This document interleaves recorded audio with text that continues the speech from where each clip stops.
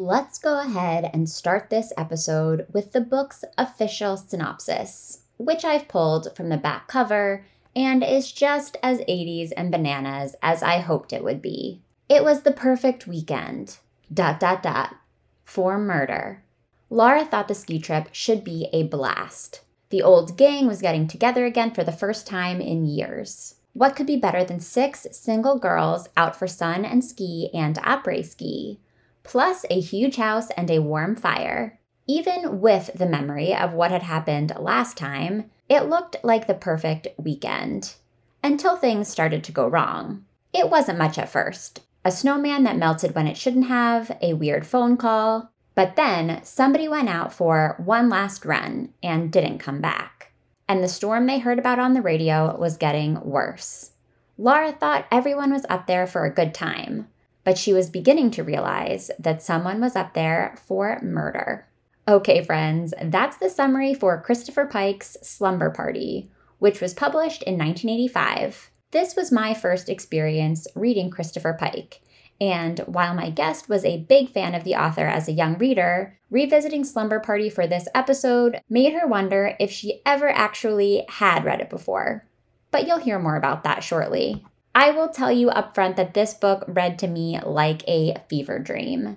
The forthcoming episode covers its wildest aspects, spending extra time lingering on Slumber Party's more problematic moments. There is discussion about eating disorders, sexual assaults, and physical trauma, so please listen with care. I could not be more excited to have Allie Hazelwood on for episode 212. Allie is the New York Times best-selling author of The Love Hypothesis and Love on the Brain. Her favorite thing in the world is to explore traditional romance tropes and to picture how they'll play out in academic settings.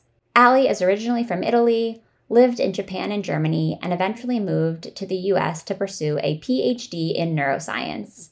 She recently became a professor, and when she's not working, you can find her binge-watching shows with her feline overlords and her husband, running, or eating candy. Obviously, Allie is brilliant and talented, and it turns out that she is as delightful to chat with as you might expect. Follow her on Instagram at Allie Hazelwood. If you're new to the show, please make sure you're following along with all things SSR on social media too. We are at SSR Pod on Instagram and Twitter, and you can find the show on Facebook by searching the SSR Podcast or the SSR Book Club. If you're interested in getting involved with a more active virtual book club too, now is a great time to jump into SWR, or Shit We Read. Next week, we start our October discussion about Admissions by Kendra James, and voting opened this week for our November pick. Learn more and join us at www.patreon.com/ssrpodcast, or by going to www.ssrpodcast.com and clicking support at the top of the page. When you join SWR as an SSR patron, you'll be supporting the podcast and getting a bunch of super cool exclusive rewards in return. Think monthly newsletters, reading recap videos, bonus episodes, an invite to our Discord channel. It's all good stuff. I would love to see you there. I am so grateful for the patrons currently supporting SSR. It truly makes a huge difference in helping the show grow. You can also help the show grow with a 5-star rating or review, or by sharing a screenshot of this episode to your Instagram story. Make sure you tag me so I can see it and share. Here's some fun news. I am now partnering with Inkwell Threads to bring you 20% off on all kinds of bookish swag. Over the summer, I purchased a shirt from Inkwell Threads that says, "Read books and fight the patriarchy," and I have been eyeing up the rest of their collection ever since. Shop the whole collection right along with me at www.inkwellthreads.com/ssrpod, or use code SSRPOD at checkout to cash in on that 20% offer. I am very picky about my t-shirts, and I can vouch for Inkwell's quality. Now let's go to the show. Welcome to the SSR Podcast. You may recognize SSR as an elementary school era abbreviation for silent sustained reading, but if you don't, that's okay. What it stands for here is Shit She Read. Each week, we'll crack the binding on an old school read written for kids or teens and talk about it from a kind of grown-up perspective. We'll obsess over heartthrobs, relive the frustrations of middle school, and say an occasional WTF to a beloved author.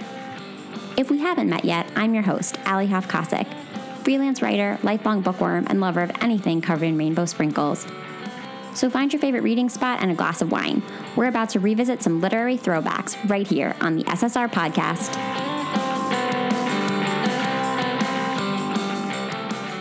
Hi, Allie. Welcome to SSR. Hi. Thank you so much for having me. It's an Allie day. Double Allie. Allie squared. Double Allie squared.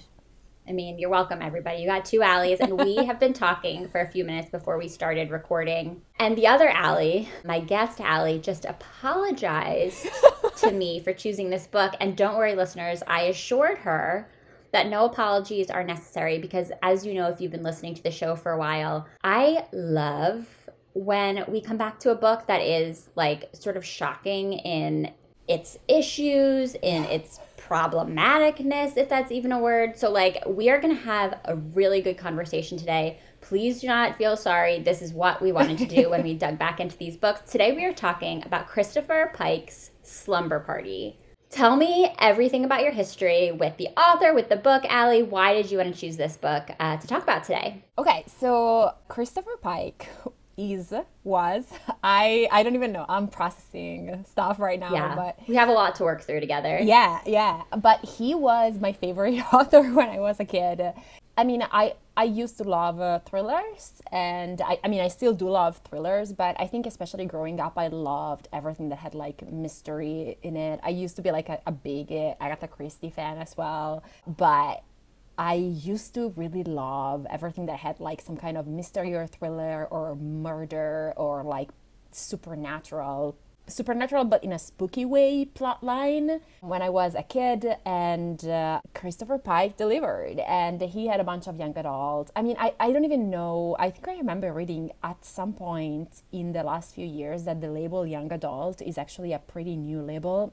And Slumber Party is from, I mean, it's older than us, I'm pretty sure. It's from... Yeah, 1985. Okay, so yes. And so I feel like maybe at the time it wasn't even a label. I don't know. But I definitely gravitated toward everything that had some kind of mystery plotline and also involved kids. I just really like that, especially female protagonists. And I'm pretty sure that Christopher Pike wrote exclusively female protagonists, which... Okay, the other Allie is currently facepalming, and I want to facepalm. And one of the things that I was telling her before we started is that I don't know how old I was when I was reading this book, but I am pretty sure it was in the late 90s, so I was young. And I want to apologize to young me for reading this because it cannot have been good for my developing brain. But... Another Allie has just entered the chat. The young Allie Hazelwood is here. Exactly. And she demands... she's blaming me for everything. Oh, no. You and Christopher Pike. Like, you don't need to take the fall for all of his mistakes. Honestly, I used to... The background is that I loved Christopher Pike. He has a lot of books, actually, that are very similar to Slumber Party. He has another book called Weekend that has pretty much the same plot, except that instead of being a group of friends who have this traumatic incident in the past, and they're meeting up again, and kind of like everything ends up being explained, and there are mysteries. Instead of happening in the snow, in a very cold place, it happens. I want to say... I haven't reread that book in a long time, but it's the opposite. There is like a mansion in a very warm place, and everyone is swimming, and everyone is wearing bathing suits, so it's even worse. It's like a sexy version of this. Exactly. And I mean, I feel like this one was already pretty, like, not sexy in a good way, but like weirdly nasty in some parts, but aside from that. But yeah, it's the same thing, a bunch of teenagers, and there is a traumatic thing that hurt one of them in the past, and there is a revenge plot, and it's kind of like a very similar thing. Again, this is spoilers for Weekend, for the book Weekend, but like it's still like a sister thing where one of the sisters is starting to get revenge because of something that happened to the other sister. But aside from that, Weekend was my favorite. But I also remember really, really enjoying Slumber Party. I read it at least twice when I was a kid, because I remember reading it once, and then once I got to the ending and learned the twist, I remember reading it again. And I must have been 10 maybe. Like, I don't even know what the age was, but I know that after that, and another thing. So obviously, English is not my first language. I'm Italian. I read it translated in Italian. So this was the first time for me reading it in English. And I have also, after that, I pretty much read everything that Christopher Pike wrote. Like, he has this really long vampire series that I used to love. He has these like books about a girl it's kind of like The Lovely Bones, but actually a young adult book. Like, this girl gets murdered and then she becomes a ghost and she solves her own murder. I read a middle grade series by him, like the Spookyville or something series. I think I probably read at least 30 Christopher Pike books. Like, You're a fan. And now I am an adult with a lot of anxiety disorders, a lot of insecurities, a lot of issues, and I blame him. I know where to put the blame. I used to blame my parents, but no, now I blame Christopher Pike. I mean, we figured it out. That's so great. Okay, perfect. I think we're good. Like, we're done. Okay, bye everybody. Like, we solved all of Allie's problems. Thank you for joining us. I think if you have therapists, they owe you a lot of money. Like, we figured out. You're welcome. This is what I'm here to do. Oh, wow. Okay, you just said so many things that I want to respond to, which is great. So the first thing I want to talk about is your mention of YA as a category. And you're right that YA is a relatively new classification. I don't think there was like an exact year when it became a thing, but it's definitely something that we saw become more prevalent, I would say, in like the late 90s, early aughts. That's when it really started. And then obviously now it's this like whole full-blown thing that has incredible representation and such variety. And they're just like mind-blowingly talented authors that are contributing to this category now. But not Christopher Pike. No, not Christopher Pike. Not one of them. No, not him. But this book came out in 1985, and it was the first of his books, which I didn't know because I never read Christopher Pike when I was a kid. Are you an adjusted adult? Is that for sure not? So maybe because if you were, I would know exactly that it's just because you didn't read Christopher Pike. Right. Well, then we really would have solved your problems and everybody's problems, and we could have walked away. But now that we've discovered that I too am in therapy and have anxiety and am not well adjusted, I think we're back on track to have this book conversation because it seems like there was maybe some other stuff in the sauce.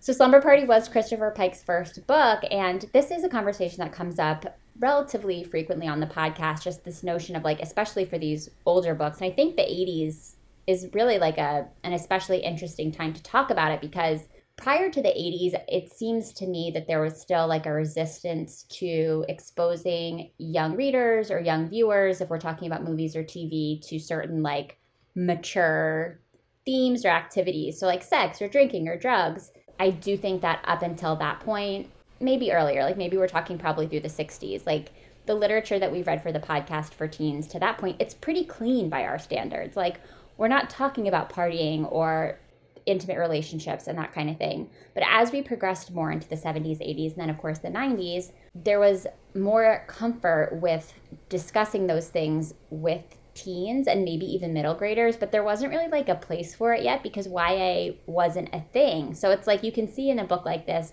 Christopher Pike playing with a couple of different things where it's like there's drinking, there's sex, there's non-consensual sex, like there's all kinds of things that are way heavy, but it's unclear like where this book would belong in a bookstore. It was re-released in 1991 under the Point Horror banner, which again, this is all new to me, but included books by authors like R.L. Stine and Caroline Cooney.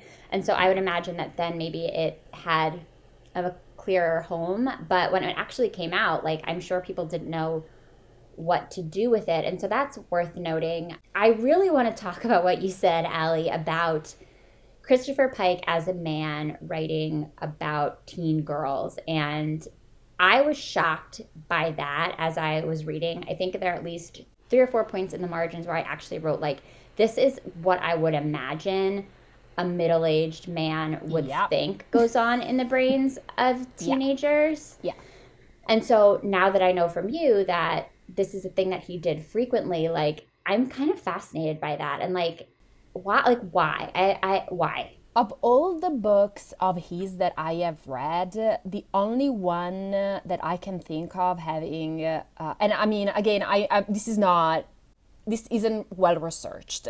So I might be like, please don't quote me, but as far as I can remember, the only book of his that I can recall having a male main character is The Middle Grade, that is like this long series. It has 4 main characters actually, and I might even be wrong about that, but all his main series are with women protagonists. And what you say resonates so well. Like, I know we talk a lot about like breasted boobily and the way men write women. I feel like this is even more insidious because it's like these obviously older men talking about teenage girls in an incredibly reductive way, and portraying them as these like catty, petty, just generally kind of unintelligent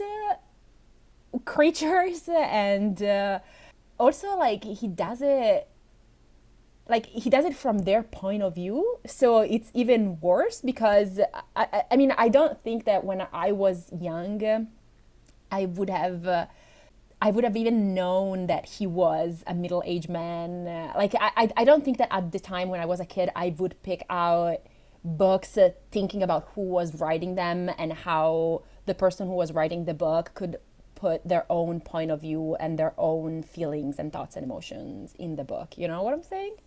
Totally. And I certainly like don't want to say that this is, I'm about to make a comparison that I want to be clear up front. I'm not saying that we're making an apples to apples analogy here. Like, these are 2 very different things. Mm-hmm. But I want to point out the fact that like over the last couple of years, we've had all these really meaningful conversations about the importance of own voices. Totally. And how messed up, quite frankly, it is that for so many years, the limited narratives that we have been exposed to about people of color and disenfranchised communities in general have been written by white people and groups in power. And I think there's been this really long overdue movement where those marginalized voices are finally being given the space to tell their own stories. Mm-hmm. Again, I'm not saying this is the same thing because we're still talking here about a bunch of white privileged girls. But if we kind of shift the lens a little bit, like, why is it that this middle-aged guy in the 80s is like, you know who I want to embody? Some teenage girls.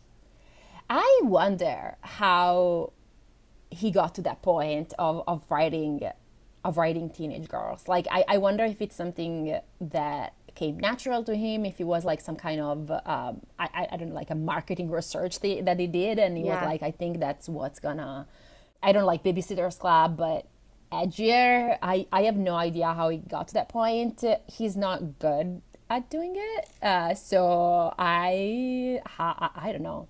But yeah, 100%, I see what you're saying, and I have to say there is something about this book. Like, I wouldn't say that race and ethnicity are explicitly stated, except when he's talking about, I think, the love interest, if you can call him the love interest. It's like incredibly creepy. Is this 22-year-old guy who is obviously flirting with 2 17-year-olds.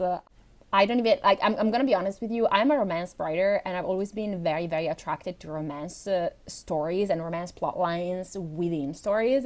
I didn't remember that there was a love story in this book. So I want to think that my brain just kind of blocked it out and found it incredibly unappealing and uninteresting. Because that's what it looks like to me right now. Like, it just kind of, if it's not creepy, it's just like weird. But so like the ethnicity of the characters is not explicitly stated, and reading the way Christopher Pike talks about people, maybe it's for the best, because I can't imagine that if there was any diversity within the cast, if there was anyone who's not, like you say, relatively middle class or upper middle class and white, I cannot imagine that he would be able to do justice to any character. Yeah. I mean, I agree. This is a very whitewashed world, which we hate to see. But to your point, I can't I'm glad that we didn't have to sort of experience what it would have looked like otherwise through his perspective. And I'm sure there are people listening who are like, well, even now we have adults who are writing for teenagers and embodying teenage characters in contemporary YA. Yes, I agree.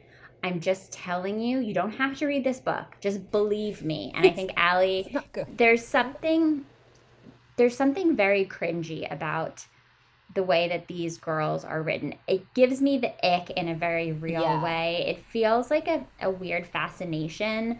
Like you said, it's very reductive. There's this sense that he believes that it's like a parody of itself. Exactly. Like, it's this idea that these girls are going through a very harrowing weekend, which we'll talk about. But at the end of the day, their priorities remain who's going to win homecoming queen, who is going to get a date with which boy, who's the thinnest, who's the hottest. People are dying. People are dying. People have already died. And yet their priorities at every turn remain extremely superficial and misguided. And like, I think that we can agree that to me feels like a man who has like watched a couple of teen movies in the 80s and it's like, oh yes, this is what teen girls care about. And it's offensive. It's kind of like when like a male director shoots a pillow fight between women, like it feels like that. Yeah. But the pillow fight is like, instead of physical, it's like mental, because one of the things that I don't even know, the first thing that hit me and that really upset me when we were reading the book, I would say, was how incredibly catty and mean all the girls are to each other. It's like the baseline is there can be no real friendship between women. Like that's it's obviously what he thinks. That was the first couple of chapters. I was like, I don't like this. Like, they're supposed to be friends. Why are they so mean to each other? Why are they so petty and catty?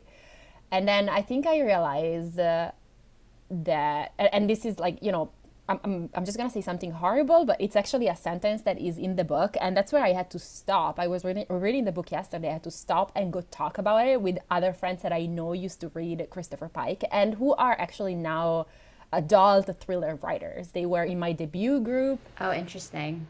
Yeah, and there is a sentence which is basically a girl who is a little bit like plump or something. She's never really described. You don't know, but she says something like, I wish anorexia was contagious and I wish I could get it. And I was like, what is happening here? Yeah. What is this? And I don't even know. I cannot believe that I was reading that stuff at 10 or 9 or however old I was. Oh my God. Yeah, that line was extremely upsetting. And that is Dana, who is the best friend of Laura. And Laura is, like, for all intents and purposes, like our narrator. It's not a first person narrator, but we're getting it from her perspective. Yeah. We meet Laura at the very beginning of the book. She and Dana and Celeste are driving to this ski trip, and they're meeting their friends Rachel and Mindy. Rachel and Mindy and Laura and Dana seem kind of at odds with each other. Like, they're friends, but they also hate each other. It feels to me like the four of them had been friends for many, many, many years. And of course, we find out that they had this like really traumatic event that bound them. It almost feels a little bit like Pretty Little Liars to me. Like, the secret happened and they can't talk about it. And they've stayed friends because they felt like they had to, but their lives have diverged. Like, it feels to me as though Rachel and Mindy are maybe more popular in the way that we think about it in a lot of teen pop culture, and Laura and Dana are like super involved in school activities and they're well liked, but maybe they're not as like conventionally hot. So Dana has really low self-esteem and is talking a lot about her body and wanting to lose weight, but it's not even just Dana. Like, Laura, as her best friend, doesn't even have anything nice to say about her. Yeah, it's awful. When she falls in the snow, right? Yeah. I was like, oh my God, she's your best friend. Like, what are you talking about? Oh my God. I was shocked. I was really upset. Sorry, No, sorry that's everyone. okay. Yeah, sorry. It's no. I pulled out another line from earlier on that says, with a great deal of fondness, Laura had to admit that Dana's face was one best loved by a mother. Oh my God. Yet Dana had no shortage of boyfriends, only a lack of ones that, as Dana put it, appreciated her from the neck up.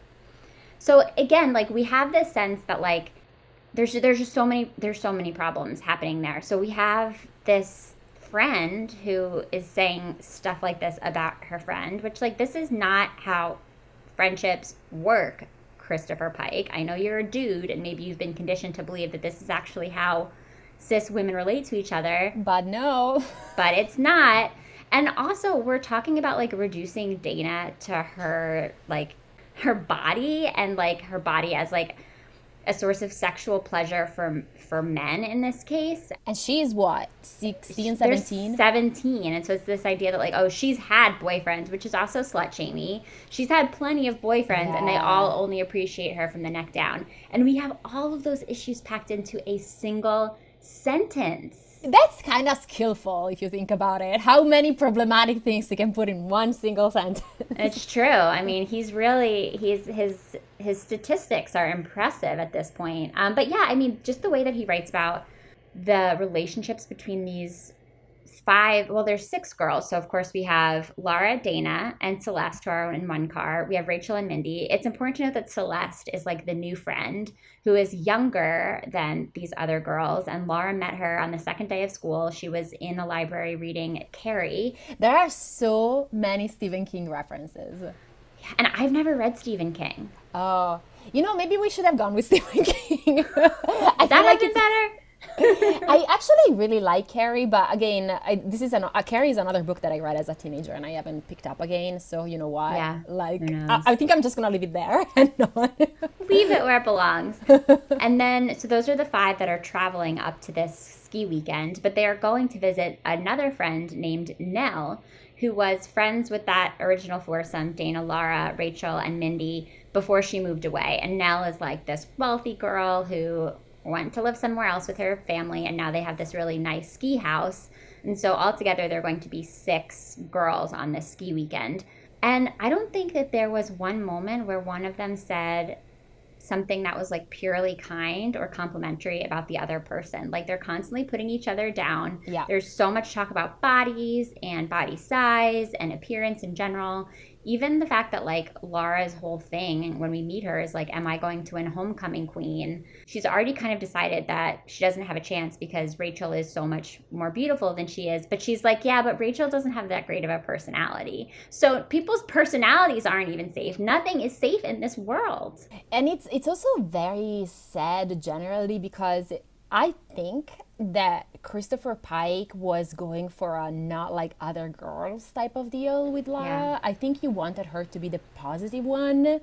But the truth is that, first of all, like you said, even between couples of friends like Mindy and Rachel and Laura and Dana, they are still mean to each other, right? Even among, like, even between these couples that are supposed to be supportive and nice, like, okay, so maybe there are 2 people who, maybe there are these couples that are at odds because of things that happened in the past, but, Dana and Laura should be supportive of each other, but no, they're not. There is, like, apparently being women means that there is, like, an undercurrent of rivalry and cattiness. I don't know, maybe that's Christopher Pike's experience. But also just the fact that, like, Laura is like she's supposed to be not like other girls. She's a little bit kinder and a little bit more. She's the one who's investigating a little bit the disappearance of other people or the fact that weird things are starting to happen. So we're supposed to see her as the smart one, but she is also the one who's becoming homecoming queen before the disappearance of her best friend. She is the one who, she meets a boy and she forgets about everyone else. There is, like, something incredibly, as the girls, go skiing, they spend the day on the slopes, they meet boys, and Dana and Laura meet they meet two boys, and one of the guys, is his name Cal? Something Cal, like yeah, Cal. like Calvin. He makes like a pass at Dana, which is, and it's non-consensual. Like there is no other way of seeing it. Like it's just like this guy, he gropes her and she doesn't want to be groped. And Laura, because she wants to see the friend, she still invites the guy who has groped Dana over to Nell's house. So like there is obviously Christopher Pike wanted to have the main character Laura, the point of view character, being the better one, like the not like other girls one, the intelligent, kind, smart, good-natured one. But like she's a horrible person. Like what is happening here? Yeah, well, and not only that, and I think it's as I understand it. So Dana and Laura and Rachel and Mindy kind of go their separate ways a little bit when they get to the ski slopes. Like they're doing their own thing. Rachel and Mindy are like exceptional skiers, and they're skiing on all the harder slopes, whereas Dana and Laura are just like easing their way in. And as I understand it, Mindy and Rachel had met Percy and Cal at the mall or something, like conveniently, of course. Like so random. These men who go about and like this 22-year-old man who pick up high school students in malls and while skiing. Like, is that a thing that happened in the 80s? Why? Like, this is so wrong. It was so wrong. So they're all from Oakland. They're now, I assume, a few hours away at this ski slope. We kind of get the feeling that Rachel was pushing that they go this particular weekend because she knew that Percy and Cal were going to be there. And so even though there were reports of a blizzard, she was like, we have to go this weekend. And it's all beginning to make sense. So Rachel was initially interested in Percy, and Mindy was initially interested in Cal. And so when Laura and Dana meet Percy and Cal in the lodge when they're taking a break from skiing, they don't know that any of this has gone on. And so it's sort of like, of course, Rachel and Mindy come in and they're like jealous that Percy and Cal are interested in Laura and Dana because, like, you know, they're the hotter ones. But to your point, Allie, like, it's very clear that there's been some non-consensual stuff happening between Cal and Dana. And not only does Laura still invite them to come back to Nell's house, but she goes as far as to say to Percy, oh, don't worry, Dana's actually really into aggressive guys. Oh my God, yes. She actually likes Cal. Like, because he says, like, I don't think we should come over. I feel like my friend had like a weird vibe with your friend in the bathroom, so like maybe we won't come. And Laura's like, oh no, don't worry about it. Like, she actually really likes him. She told me. And like she's like mentally apologizing to her friend. She's like, I'm sorry for using your name like this. I know it's a lie. And I'm like, are you sorry though? Are you sorry? I don't think you're sorry. I think you're a horrible friend. Right. And even the notion that Cal is like a prize to be won. Oh my God, yeah. It's so strange because like... And he gets redeemed in the end. In the end, he ends up being sort of a hero who shows up to like pick the girls up after they've been through even more trauma. But it's interesting that, like, look, we like to see flawed characters in books. That's important. And like, I'm not saying, and I don't think Allie is saying either, that like we shouldn't shine a light on the bad things that happen in life in the books that we write and in the books that we read. But there needs to be a development. There needs to be like something behind that. And I think what's so frustrating as a reader is that it's like, even though it's so obvious to us that like Cal is being extremely inappropriate and he's doing horrible things to these girls, and yet he is still positioned until the very end of the book as somebody to be longed for and somebody to chase. Like, Mindy and Dana both continue to sort of dance around him through the rest of the book, whereas like I would have liked to see him do what he did and then be like kind of kicked to the curb. But Percy actually ends up being not horrible. I thought that he was like the villain early on. I was like, oh, he's behind all the weird stuff that's happening. And it turns out that like, while yes, it's super creepy that he's hitting on a teenager, he's not like actually responsible for any of the really bad stuff that's happening at Nell's house. So it's weird that he is also a prize to be won. But the fact that Cal, who is sexually assaulting teenagers, remains desirable through the whole story is just disgusting.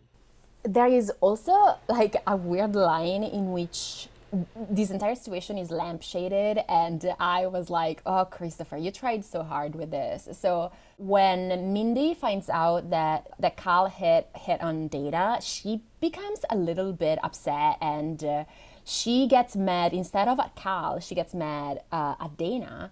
And there is, I want to say it's probably the only parenthesis in the entire book, and there is like actually a sentence between parentheses that says, she is like, Mindy is an anti-feminist, and for her, it's never the guy's fault. And I was like, oh God, what is happening here? How dare you, Christopher? Like, what the actual fuck?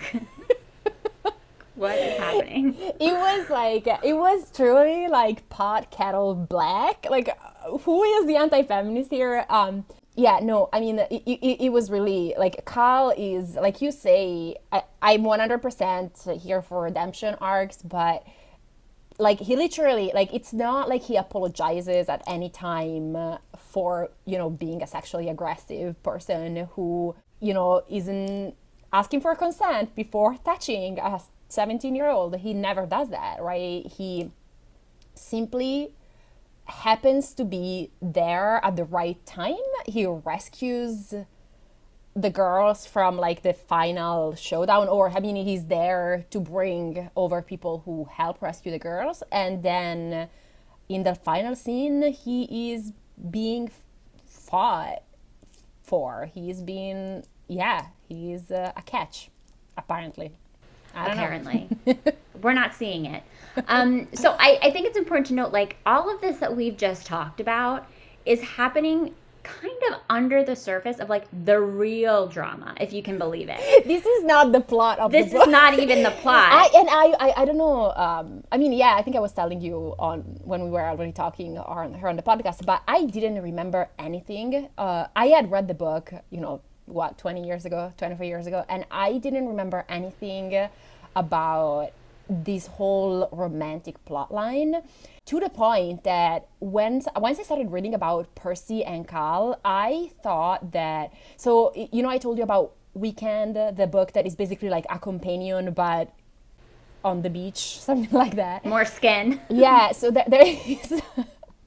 There actually is the same kind of Percy-like character who is like a new guy who is joining the group, and this guy ends up actually being someone who is related to the two sisters, and he's kind of helping them a little bit in the revenge plot, but he is a good guy. He's not a bad guy. He just wanted to like help find justice and stuff. So for the entirety of the book, as I was reading, I was like, wait, so is Percy actually a good guy? It's like, there was part of me who wanted him to be like an undercover cop or something. Yeah. Who was trying to like arrest Carl. Like that's what like I had in my head. I was like, I need this guy to be redeemed somehow, but no, he's just like a creep who hits on minors at the mall. That's what he is. Yeah, and Laura's like, we don't have to talk about our age difference. Like, it's fine. She lies to him about her age. Yeah, there's just like a lot of weird stuff going on. And again, this is not even what the book is about. Sorry, let's go back. Let's go back to the I think it's so important that we like just again reinforce, like emphasize the fact that like Christopher Pike thinks that these are the kinds of things that teenage girls would be actively concerned about when we have disappearances, we have arson, we have like true trauma that these girls have shared in when they were in 4th grade, 9 years old, 10 years old. And then we have people being like bound and gagged in a basement. We have like mistaken identities. But like, don't worry, everybody. These girls are still really worried about these awful men who are assaulting them. They still want to date them. And they're also really worried about who's going to become the homecoming queen. Yeah. None of that is as important. Like, it's crazy. And they have to lose 7 pounds to win homecoming queen, because like there is this like seriously, it's like every other page there is a fat shaming, weight obsessed comment. Like it's just so, it's amazing. It's bleak. It's bleak. But for at sure. the same time, they like there's this obsession with weight, but at the same time, like the descriptions of food were very, very long and detailed. It was like I should not be eating, Right. but I also should pretend that I have a voracious appetite because that's what Cosmopolitan says that men find attractive, and I should be able to cook, but also I should lose weight. Like it's I cannot. I want to take 10-year-old me and be like, you're gonna have so many body issues when you grow up, and it's Christopher Pike's fault, and I am so sorry. One redeeming thing I have to say is that Christopher Pike's like descriptive language is really beautiful. And I think that speaks to what you're saying about the food. Like I do love the way he writes about setting, the way he describes The things. snow. That all really worked well for me. Yeah. So what is happening with these girls? To sum it up, again, as best as I can understand it, because I feel like this was a fever dream. About halfway through the book, we get this whole chapter that's a flashback. It's in italics, so we know that it's coming from a different time. When these girls were in 4th grade, so we had, again, Dana, Laura, Rachel, Mindy, and Nell. And at the time, Nell's little sister, Nicole, was also involved. And everybody's like, oh, Nicole, we don't want to hang out with Nicole. She's little and, like, annoying. But Laura really liked Nicole, and she wanted Nicole to feel included. I believe Laura is an only child, so she, like, enjoyed having somebody around. Somehow, these girls, again, in 4th grade, get into some alcohol at Dana's house, and they get wasted. Very outside of my own experience. I know that this is maybe something that others explored at that age, but to me, the fact that this all happened when they were so young was striking. With the parents upstairs, also, it's kind of weird. Parents were, it was very rowdy. They decided they're going to use a Ouija board, which, as listeners know, I don't really go for spooky. So, like, Ouija boards, I'm like, ooh, I wonder what's going to happen. I don't even know what was going on. So they're bullying Nicole with this Ouija board and, like, using the Ouija board as a prop to imply that Nicole is, like, a bad spirit in the room.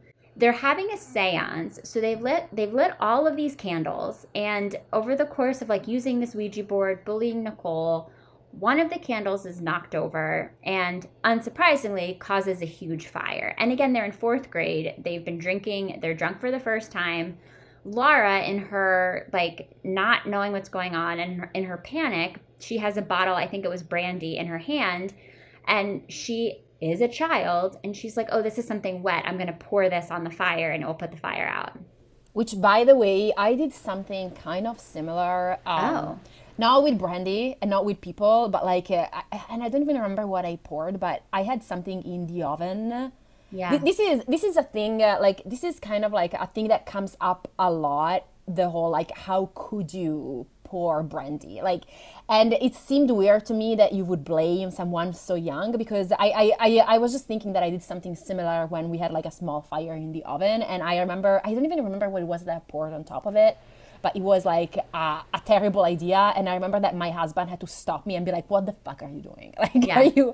So that is just to say, a 9-year-old drunk, panicked, I feel like no one would blame her for anything like that. Yeah, it's a logical impulse in a moment of panic. Like if you're holding something wet, and like she doesn't know about what the chemical reaction is going to be. So she pours the brandy on the fire. The fire gets much worse. And in the process of the fire getting worse, Nell is trying to save her little sister, Nicole, who is kind of in the middle of the fire. She's burned horribly, and in trying to save her little sister, Nell also sustains a lot of burns, not quite as bad as Nicole, but she is burned very badly. Fast forward several weeks in the hospital, and Nicole sustains some sort of an infection from her burns, and the girls are told that she's passed away. And Nell is burned so horribly that her parents decide to kind of take her away, move out of town so that she can recover in peace. And they're really embarrassed about her physical presentation now that she has... Which, that's also very problematic. And right. Yeah. So the girls, like, I didn't quite understand, because it's like they haven't really been in touch, but yet they're going to her ski house. And there's all this talk about how, like, for lack of a better word, weird Nell looks now because of these burns. And like there was one line where she was like, Nell could have or should have been beautiful. Like Nell can still be beautiful. Yeah. And like if you guys were her friends, like you would understand that. So but also there is a lot of talk. Like Nell usually wears makeup to cover her yeah, scars, and she doesn't. And like right. it's brought up several times that she's not wearing makeup to hide them in this specific weekend. And it's weird because it's like, why would she do it among friends unless she really wants to? Like, it's why would you? It's brought up to her, like to her face. It's like, why aren't you wearing makeup? And it's like, how dare you? Like, if someone came to my house and was like, why aren't you wearing makeup? I would kick them the fuck out. Like, it's like, how dare you? Well, especially because they were literally at the scene of the crime when all of these burns happened. Exactly. Yeah. And I mean, it's kind of, I don't want to say, again, I really don't think it's anyone's fault. Like, it's, Yeah.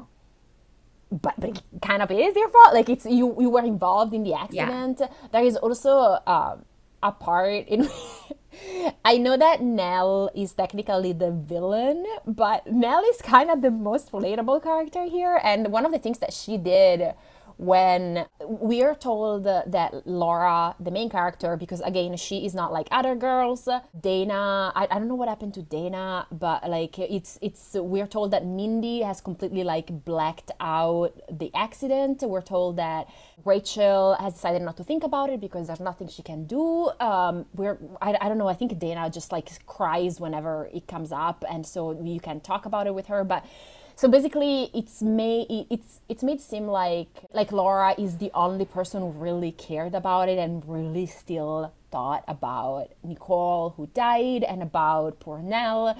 And she stopped eating because apparently good people are skinny and don't eat, according to Christopher Pike. And she stopped eating, and she was a bag of bones. And then at that point, she tried to go to therapy and nothing worked, but then Nell intervened and she talked to her and she was like, it's not your fault, I don't blame you.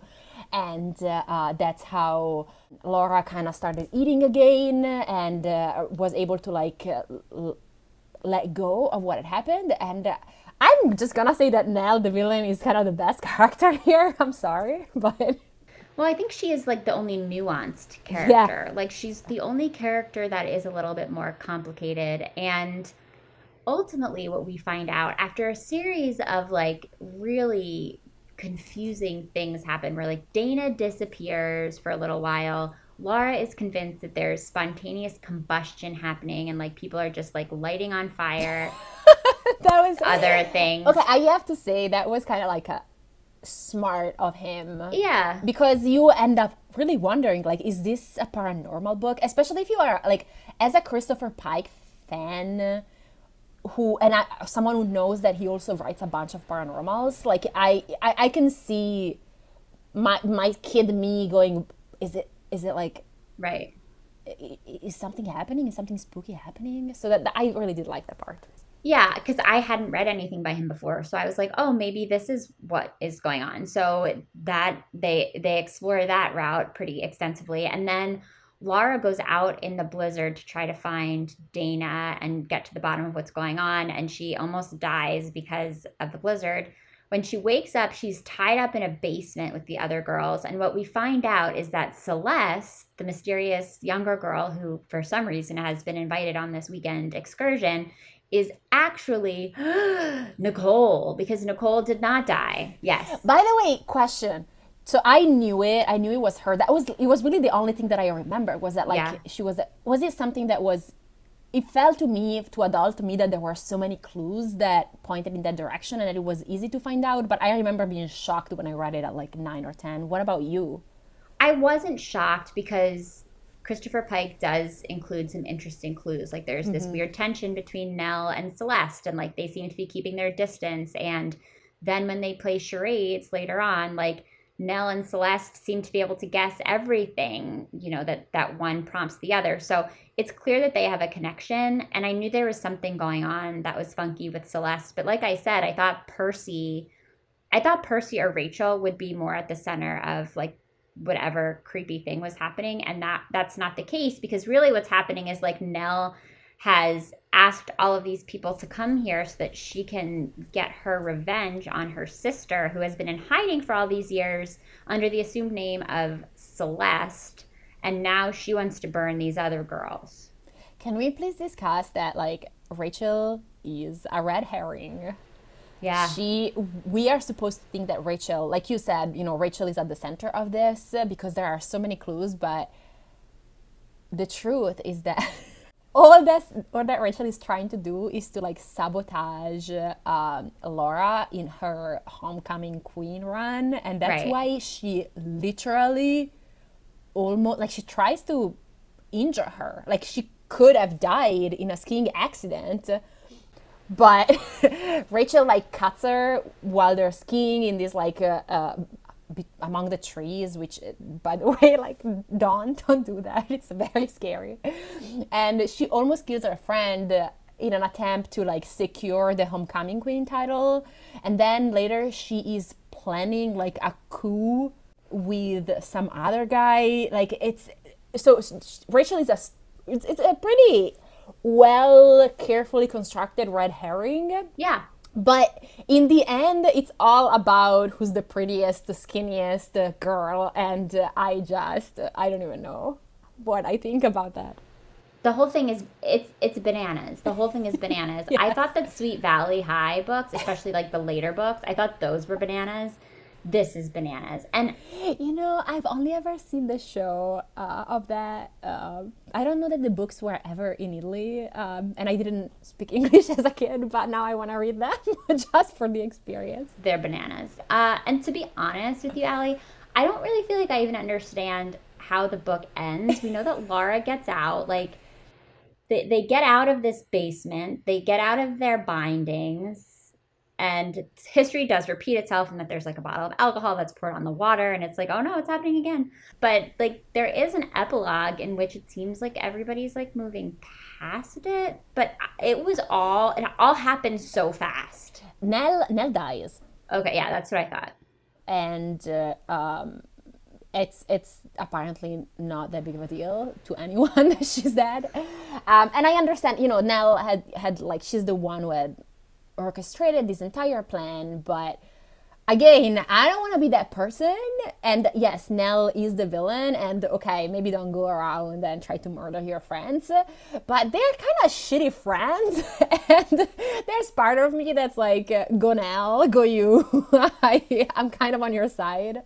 There is Celeste. Nicole is, she is burned a little more. One of the things that like is definitely, and I mean, I know that there is part of it that is just like, the plot, and it had to be like that, but you have these two girls who are scarred, and they are also the villains and the monsters of the situation.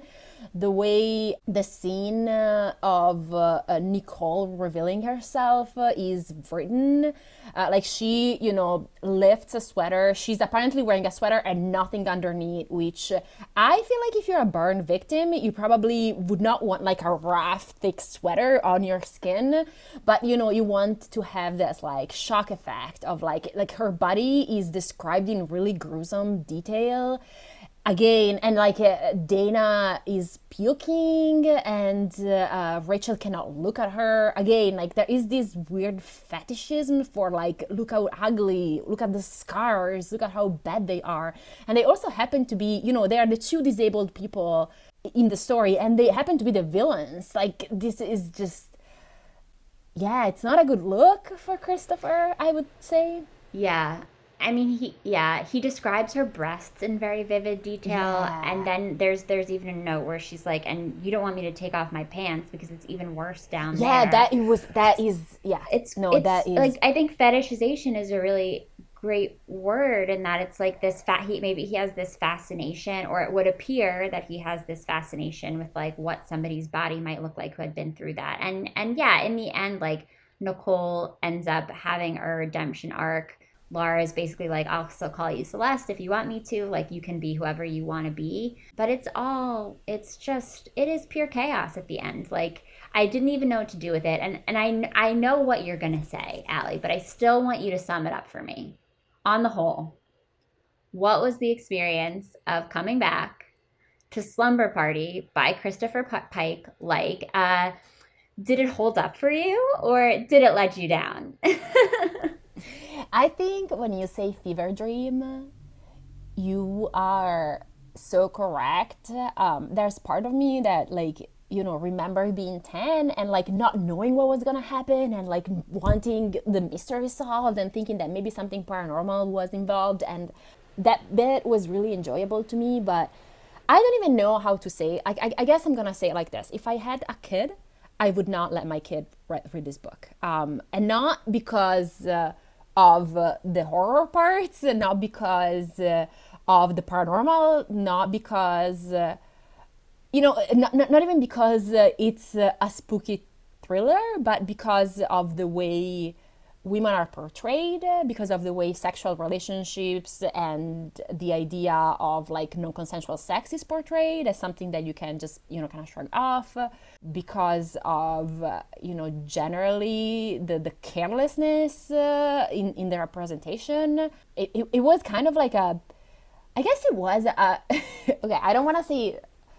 to use the word lightly. I don't want to say traumatizing experience, but like it was a shocking experience because I was thinking about 10-year-old me reading this and reading the line, "I wish I had anorexia so I could be skinny," and thinking, what did I internalize when I was reading that? Yeah, absolutely. And so it was kind of like shocking to me. Yeah. And I think I'm not going to read any of his other books because they're better there in the past. And we'll leave them there.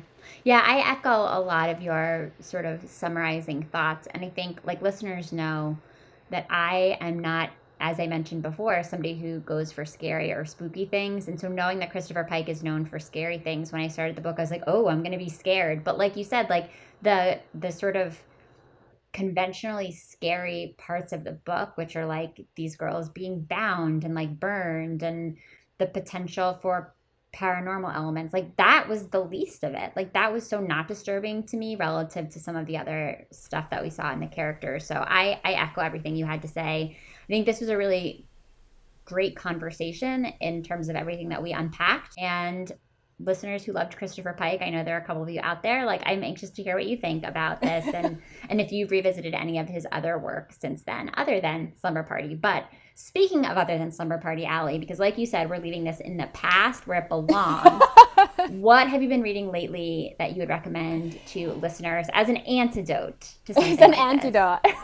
Okay, so actually, I've been reading, I'm just gonna go with a thriller recommendation because, which is actually kind of a similar feeling, but 70 million times better. Like I feel like saying 70 millions is like selling it short. So it's actually the book You Are Invited by Amanda Jayatissa. It's a beautiful thriller, and it's also like a kind of like a getaway thriller. The main character finds out that her former best friend is getting married to her former boyfriend, and she gets invited to the wedding, and she decides to go to the wedding to kind of ruin it a little bit. And what happens is that the bride is killed, and everyone who is at the ceremony is kind of like, a suspect, and she is the one who had the most valid motive, but actually other people had motive as well. And so it has kind of like a similar feeling to Slumber Party. Yeah, some Nell vibes. Yeah. Exactly, but it's amazing. It's set in Sri Lanka, and the author Amanda Jayatissa is actually from Sri Lanka, and it's such a beautiful setting. And we were talking about On Voices. There is nothing like reading a Sri Lankan character written by a Sri Lankan person. It's such a good, creepy, scary, delightful, unpredictable book. I highly recommend it. Do not pick up Slumber Party. Please pick up You're Invited. So that's a thriller recommendation. So this actually, for romance novels, I'm going to recommend actually a book that should just have come out by the time the podcast airs, which is Do You Take This Man by Denise Williams. It's just so good. It's the story of a divorce lawyer who went viral when she officiated a wedding. Like it was like an extemporaneous wedding, and she was the officiant and she went viral. So now she's kind of like a professional wedding officiant / divorce lawyer, which is amazing as a premise. And she finds herself having to organize a very important wedding with a dude bro wedding planner who used to be a professional football player, and then he became like a football event coordinator, and now he's doing weddings. And they are opposites. They should not be getting along. They do not get along. They hate each other, but also they are incredibly attracted to each other. And this is like, so enemies with benefits is one of my favorite tropes. And Denise Williams is just like, she is so good at writing it. Like, she's just the best. So I super highly recommend that.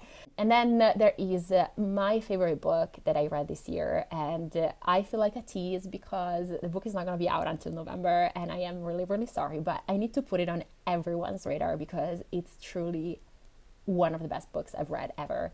It's Pride and Protest by Nikki Payne. And it's a Pride and Prejudice retelling. I am obsessed with Pride and Prejudice. And it's a modern day retelling. It's set in DC, and Darcy Fitzgerald, I can't say that word, is a billionaire actually, who is trying to gentrify Lisa's neighborhood, and Lisa is like not having it. And it's so sexy and funny and like relevant and political and like hilarious, beautiful. Like, this book is just fantastic. So I think it will be out on November 15.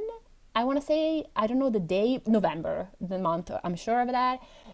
I would pre-order it if I were you, just because I think you want it like on your doorstep the day it comes out, on your Kindle, whatever. Those are some great plugs. Well, I'll include links to all of those books. We actually were lucky enough to have Denise Williams on the podcast recently, and it was so fun to hear her talk about her new book, and I'm really excited about it as well. But yes, listeners, check out the show notes for links to all of Allie's recommendations.